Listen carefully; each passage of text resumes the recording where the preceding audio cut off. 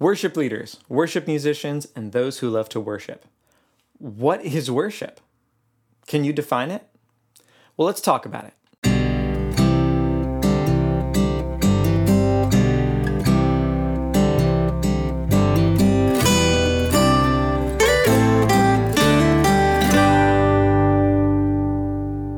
Welcome to Blueprint Sounds. My name is Nathan Smith. Thanks for joining me, and Happy New Year. In this year, what I've decided to do is cover some really basic questions that actually have very interesting answers. But before we get into today's topic, which is what is worship, I want to give you something. If you go to my website, blueprintsounds.com, you can get access to my free PDF. It's called 25 Chart-Topping Arrangement Tricks That Work. So if you are a worship leader and you have a worship team that you're practicing with, and you have a song that needs another gear, it needs something else that it doesn't have, this PDF gives you 25 great ideas for ways to keep people's attention throughout a song. You get the trick, you get a couple of sentences about why that trick works, and then you get a song from the radio that exemplifies the trick so that you can hear what it sounds like. Again, to get it for free, just go to blueprintsounds.com/25 tricks. All right, with that, let's get to our topic for today. What is worship? So I have been leading worship for over 15 years, and I've run into this a couple times, and you probably have too, where you might be leading from guitar and, after you're done with worship time and you're playing gently in the background, someone comes up, maybe the pastor, maybe somebody else, and says, "Wasn't that great? But I want you all to remember that worship is more than a song." And everybody nods their head. And I always think, okay, should I be offended? No, I shouldn't, but it still feels weird. That statement, worship is more than a song, has always irked me just a little bit because it felt like a very unintentional insult, right? I think to myself, well, why, what am I doing here? If worship is more than a song, what is my job? And why do I keep getting asked to come back and do this? Right? So there must be something about corporate singing, right? Because it's in the Bible. So what's going on there? I've just found the definition to be a little bit squirrely. So when you go online and you type in, what is worship? I just grabbed some of the first ones I found, and here's what I found. Worship is when we give our deepest affections and highest praise to something. Worship is a valuing or treasuring of God above all things. Or how about this one? Worship is the response of the whole being, heart, soul, mind, and strength, to beholding God's glory. Lastly, we'll use Merriam-Webster's definition. To honor or show reverence for as a divine being or supernatural power. With respect, I think all of these definitions miss the point. Let me defend myself. I don't have any personal vendetta against any of these people or their definitions. I have a vendetta against the English language. The English language has over 171,000 words in it. It's a massive language, and it's an amalgamation of other languages. It borrows from Greek and Latin and all sorts of stuff. As a result, it's really good for making new words and making new thoughts. And so if you have something that you want to say, a philosopher is trying to put a point on something and say exactly what he means to say, he can do that with the English language. It's very good at that.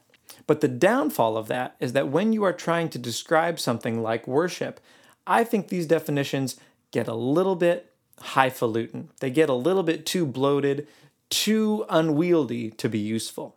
So to get a better understanding of worship, it's helpful to go back to the Hebrew language. And here's why. Modern English, like I said, has 171,000 words plus. Biblical Hebrew, 7,000 words. A massive difference.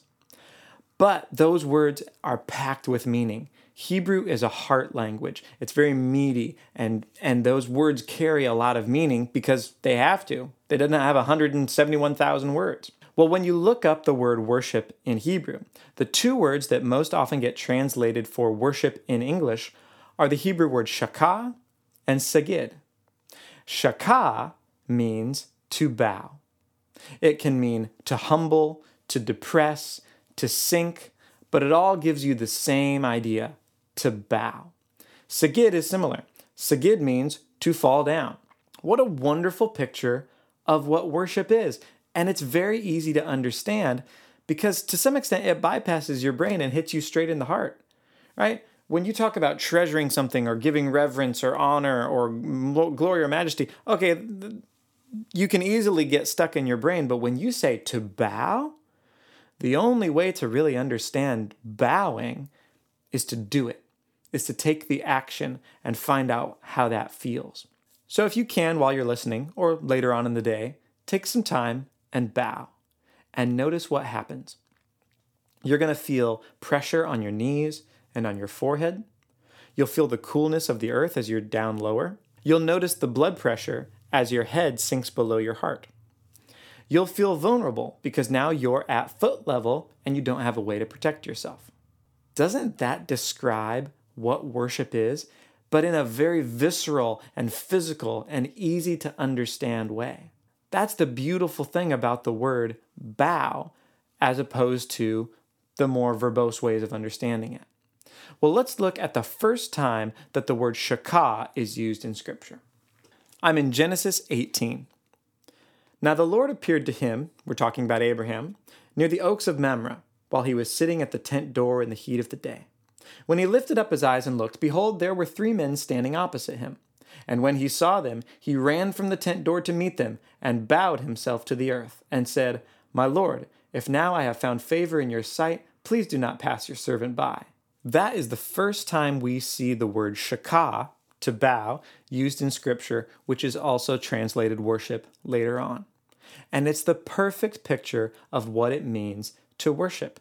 In that moment, he was as vulnerable as you could ever be in front of somebody because he had no way to defend himself. And he literally had his head below his heart, which I think is cool. What are some takeaways for us today when we think about worship? The first thing is that worship is not more than a song. You've probably heard that terminology before. Worship, the music was great, but we need to remember that worship is more than a song. Well, I'm here to tell you that worship is not a song. Worship is not a musical term. It just means to bow. Here's the second takeaway. I believe that our English definitions for worship let us down compared to the Hebrew definition for worship, which simply means to bow.